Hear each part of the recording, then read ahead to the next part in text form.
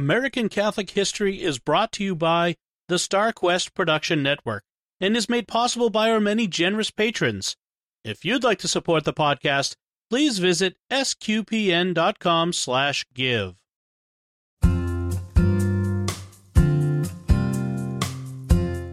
Hello, welcome to American Catholic History. If you like our podcast, be sure to rate us and give us a review wherever you get your podcasts.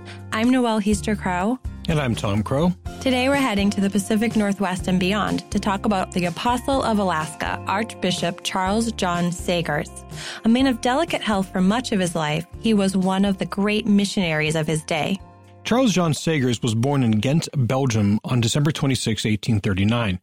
Orphaned at an early age, he was raised by relatives. He entered seminary and eventually went to the seminary at Louvain in Belgium.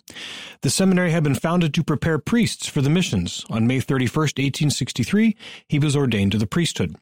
About the time he was ordained, Bishop Modeste Demers, the first bishop of the missionary diocese of Vancouver Island, Canada, wrote to the Louvain asking for priests. Sagers, though he had always had delicate health, enthusiastically took up the call. He arrived in Victoria, the main city of Vancouver Island and the sea city of the diocese, in November 1863. He wasn't even 24 years old yet. He was made assistant at the cathedral, chaplain of the convent and school, and administrator of the diocese, a role he had to fill frequently as Bishop Demers was away on mission trips or trips to the Vatican with some frequency. But Sagers still found time to do missionary work. Yes, he began his life of missionary work quickly, making quick visits to the tribes along the west coast of the island and the white settlements on the east coast. In 1867, Sagers became deathly ill and lingered for months. He recovered enough to resume his duties, but his health wasn't perfect. So in 1869, Bishop Demers, hoping some time in Europe could help his health, invited him to come to Europe with him for the First Vatican Council. Sagers loved it. He visited friends and family in Belgium, took part in the First Vatican Council as a theologian. Bishop Demers and Father Sagers, with renewed health, returned to Vancouver Island, but it wasn't to last. Later in 1870, Bishop Demers became very ill and Sagers had to take over administration of the diocese. His health once again deteriorated, and in 1871, Bishop Demers died. In one of his last acts, Bishop Demers had written to Pope Pius IX asking an apostolic blessing upon Father Sagers for his health. Shortly after the Pope's blessing arrived, Father Sagers' health improved dramatically. It's a good thing, too, because less than 2 years later, another dispatch arrived from Rome naming Father Sagers as the second bishop of Vancouver Island, and in June 1873, he was consecrated bishop. So now as bishop, he could rest and attend to his health and have others do the work. You'd think. But on the contrary, now he could do what he truly wanted to do, missionary work. He had done some missionary work with native tribes on Vancouver Island already, and he would do more in his time, but there was also a much, much more vast territory within his diocese that had not been evangelized, Alaska. Which is really interesting because Vancouver Island, I believe, is in Canada. Yes. This was a bit of a geographic and political oddity. Vancouver Island was and is part of Canada. Alaska had become a possession of the United States in 1867. But when Alaska became American, the church put it in the Diocese of Vancouver Island rather than attaching it to any American diocese like the Archdiocese of Oregon City. That decision worked out very well for the people of Alaska. And how? Bishop Sagers poured himself into missionary work. As a priest, he had visited the white villages along the east coast of the island, and he had been the only white man to set foot in the native villages along the west coast. He had a wonderful facility with languages and had already learned to communicate in their own tongue. He wanted to make sure that when he was communicating the truths of the faith, what he was saying wasn't lost in translation. So now as a bishop, everything he had learned and done came to full flower, and rather than struggle with health issues as he had done before, he seemed to gain health from the hard life of a missionary. But there was as yet no permanent Catholic presence in Alaska. Bishop Sagers intended to change that. So within a month of being made Bishop of Vancouver Island, Bishop Sagers set off in July 1873 on his first mission to Alaska. This first trip was only 2 months, but it was by boat, first to Sitka, which is near modern-day Juneau, then a stay on Kodiak Island, southwest of modern-day Anchorage, then a time on Unalaska Island, part of the Aleutian chain. He learned more of the native dialects and taught the natives the faith. He returned to Victoria, but not for long. 6 months later, in spring of 1874, he made a daring journey along the west coast of Vancouver Island, intending to spend more than just a few hours among the very dangerous tribes there. Many in Victoria tried to dissuade him from going, arguing that those tribes were too brutal and he could be killed. He went anyhow.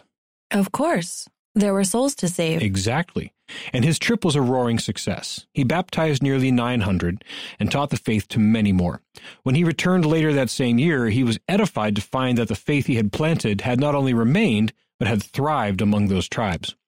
And he spent the next 2 years crisscrossing Vancouver Island, visiting village after village. He founded missionary outposts in many places, especially among the previously unevangelized natives. But all the while, his gaze was northward, toward the vastness of Alaska. Right. In June of 1877, he set out again for Alaska, this time staying for 16 months. He set up his base at Nulato, an old Russian fortress town. From there, he made many excursions all over, going hundreds of miles, many of them on foot, right through the harsh Alaska winter and into the spring, summer, and fall of 1878. He traveled all over, reaching more than 30,000 natives during this time. In September of 1878, he returned to Victoria. But he returned to some very surprising developments. Yes, when he returned, he learned of the death of Pope Pius IX and the election of Pope Leo XIII. And just a short while later, like weeks later, he received notice that he had been made coadjutor bishop of the Archdiocese of Oregon City, set to succeed the first archbishop, the aging Francois Blanchet. This news was bittersweet. He still had so much he wished to accomplish in Vancouver Island, but he accepted his new post. But not before making a few last missionary visits. Right. First, he spent 2 months touring the west coast of Vancouver Island, visiting the missions he had established, and organizing for more of them to carry on the work he had done.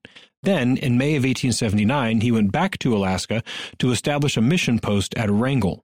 Finally, he accepted his fate and reported to Oregon City on July 1st, 1879. But going to Oregon City, he didn't lose his missionary zeal. No, not in the slightest.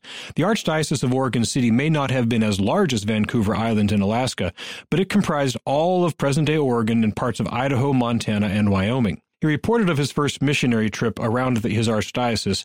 My tour lasted 16 months. Altogether, I traveled about 5,000 miles. I confirmed 800 people. I traveled by steamboat, railway, coach, cart, sled, foot, and handcar.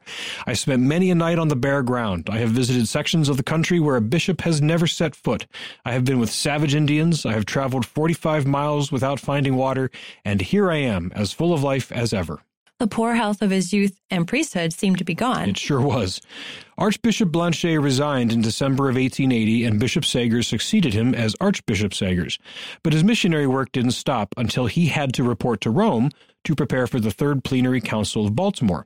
While in Rome, he learned that Bishop Jean-Baptiste Brondel, who had succeeded him in Vancouver Island, had been made the first bishop of the new Diocese of Helena, Montana, and the priest tapped to take up Vancouver Island was unable to do so due to poor health. When the Holy Father, Pope Leo XIII, asked Archbishop Sagers whom he should send to Vancouver Island, it was, after all, part of his metropolitan province, Archbishop Sagers had the perfect guy in mind. Himself. Yes, indeed, himself. I'm sure he knew that they would have less difficulty finding a replacement for him in Oregon City than they were having in Vancouver Island, and he had never fallen out of love with that wilderness missionary see. And he had unfinished business in Alaska. So he entreated the Holy Father to let him return to Vancouver Island. The Pope was touched by his humility and missionary zeal and agreed. Sagers spent some additional time in Europe talking about the missions in America, recruiting priests to join them, and raising funds. Then he returned in 1884 in time to take part in the Third Plenary Council of Baltimore, the one that led to the writing of the Baltimore Catechism.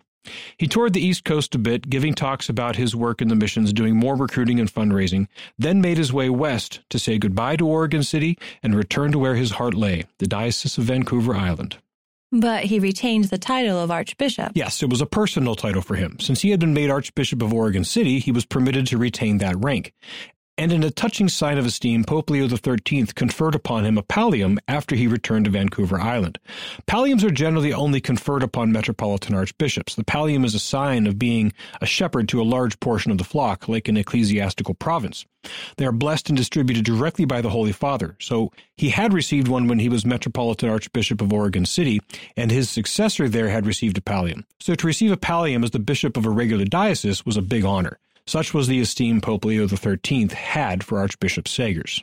But that honor aside, Sagers went right back to mission work. Of course. He traveled all over Vancouver Island, took another trip to establish more missions in southern parts of Alaska, and started the work of building a new residence and pro-cathedral in Victoria. In 1886, a fifth trip to Alaska was planned and the team assembled. Joining Sagers were two Jesuit priests, Louis Aloysius Robault and Pascal Tosi, a number of natives to help carry provisions, and a layman named Francis Fuller. Fuller had worked with the Jesuits on a number of other missions throughout the Northwest, in Montana and elsewhere, and he had actually been dismissed from all of those arrangements due to being mentally unstable. Many, including Father Tosi, protested against including Fuller on this trip, saying he was disturbed and could prove to make the trip far more difficult. Sagers wouldn't hear it, saying that Fuller seemed well enough when they conversed. Fuller accompanied them. They departed in July of 1886. They landed at Juneau and took 2 months to make their way overland to the headwaters of the Yukon River, then went down the river to where the Stewart River joined. During this time, Fuller grumbled and caused some tension, seeming to be paranoid about the Jesuits. Tosi insisted that Fuller be sent back. Sagers refused. At the junction with the Stewart, the group split up. There was missionary work available in that region, and the Jesuits could remain and do that. Archbishop Sagers would continue along the Yukon with Fuller and some of the natives to make it to Nulato. See, it had been rumored that some Anglican missionaries were aiming to get to Nulato and set up their evangelization shop, and Archbishop Sagers did not want them to get there first. He had long intended to return to Nulato and make it a major center of missionary activity. So off they went. But the going got rough. The weather and conditions deteriorated as winter set in. Also deteriorating was Francis Fuller's mental state. He began to get erratic and paranoid, accusing the natives and Sagers of being against him.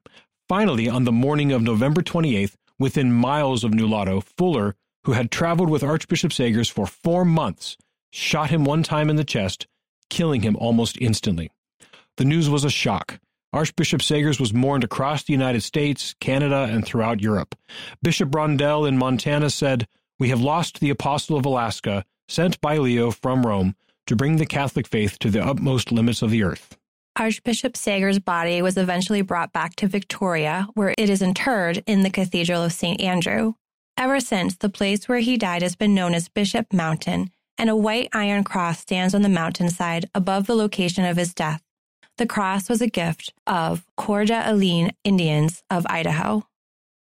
You've been listening to American Catholic History on the StarQuest Production Network. If you've been enjoying our podcast, please be sure to give us a rating and a review. To learn more about today's topic, to find previous episodes, and to send feedback, please visit sqpn.com/history. You can email us at history@sqpn.com or follow StarQuest on social media at facebook.com/StarQuestMedia or on Twitter at SQPN. I'm Noelle Heaster-Crowe. And I'm Tom Crow. Thank you once again for joining us on American Catholic History on StarQuest.